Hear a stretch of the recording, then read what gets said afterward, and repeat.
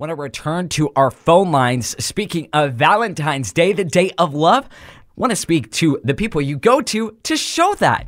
And that is Pugh's Flowers. Joining us is Michael Pugh with Pugh's Flower. Good morning, Michael. How are you? Good morning. We're awake and working. I'm sure it's a busy day. What does a day look like at Pugh's on a day like today, Valentine's?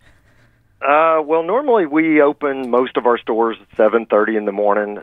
Most of our staff was here at 5 a.m. this morning. Wow. And they left pretty late last night. So a typical day for us is, 100 to 150 deliveries. Today we'll do about 2,000. 2,000 deliveries. Okay, so how many locations do you have? And within that, I mean, it's all right if it's a rough count. How many workers do you guys have deployed across the city? We have 4 locations, and with our temporary drivers, we probably have close to 175 employees, because we'll bring in 100 temporary drivers, a lot of firefighters, police, people that take off work and come and deliver flowers just on Valentine's Day for us. About half of those temporary drivers are repeat drivers that have delivered for years for us. Wow. Michael Pugh with Pugh's Flowers joining us on the show this morning. So what's the story behind the Great Flower Shop, the history? Well, it's funny and it's sad in both respects, because when my brothers and I were in high school, my dad bought a flower shop. He worked at a flower shop in high school and college. He became a banker, went to the Air Force, burned out on corporate, decided he wanted to buy a small business. Well, the only business he'd ever worked for was in high school and college. He worked for a flower shop. So he decided he was going to get out of the corporate world, and he bought a little small flower shop in 76 with a friend of his down on Jackson Avenue. 10 years later, my dad, at 46, developed colon cancer and died. So I was actually just out of college. My middle brother was in college, and my youngest brother was still in high school. And my dad passed away suddenly. 6 months, got cancer, died. And we decided as a family that we wanted to keep the flower business, and so my family bought out the other family in 1987, and we took over. So I'm actually second-generation florist, and at the time that my dad died, we had 4 different flower shop names, and one of the projects he started was he was trying to consolidate all our names. And so as soon as we bought the flower shop, took over, bought the other family out, we started that process. And long story short, we met the great John Malmo that owned Archer Malmo Advertising. And he came up with our logo and the flower shop name because he said, who will ever forget how to pronounce your last name if they see a skunk holding a flower?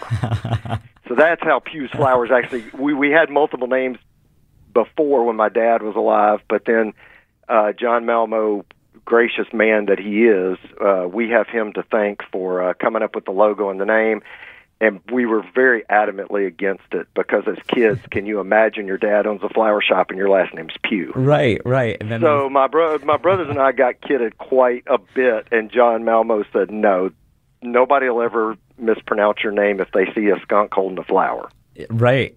He turned lemons into lemonade, and now the whole city's talking about it, especially on days like today. Yes. What a great story and way to turn something tragic into such a great legacy to carry on from your father. Incredible story. All right, so I've got to ask, what is the most bought flower on Valentine's Day? Is it true? They all go for the roses, the red ones?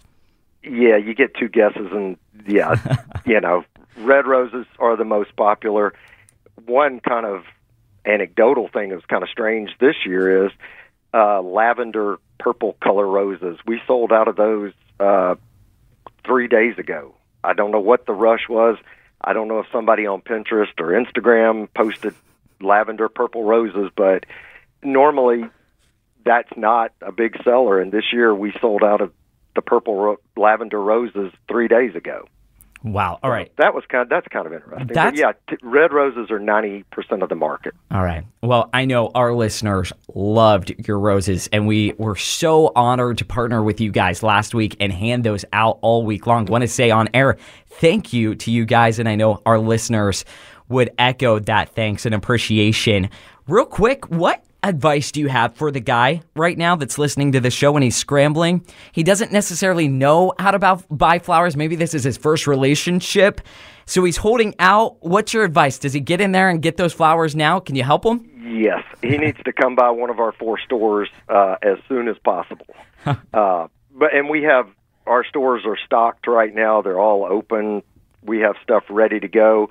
But all of our ladies, the front counter staff, all the flower ladies, the designers, they've been making stuff up, so we're fully stocked, ready to go. I just would give them one piece of advice. Don't be set on, something particular, because stuff's selling out really fast. Yeah. You've kind of waited too late if your girlfriend or wife, likes a certain color of tulip, for instance. You may not find that. Roses, red roses, you're probably going to get. Right. Mixed flower arrangements, bright colors, no problem. But if you've got somebody that wants, some special calla lily, you're probably not going to be able to find that for her today. Your best bet is just come pick out a nice, pretty arrangement or some roses. Michael Pugh with Pugh's Flowers. Real quick, you have about 45 seconds. Best tips to keep those roses fresh for a couple days after the 14th? Change the water. Don't let the water get cloudy. Change the water every day. That's the best thing you can do to keep any flower arrangement alive, is keep the water fresh every day. All right, Michael, appreciate you spending the morning with us. I'll let you get back to your busy day. And again, thank you for thank the partnership. you all for the partnership. We were grateful. Thank you.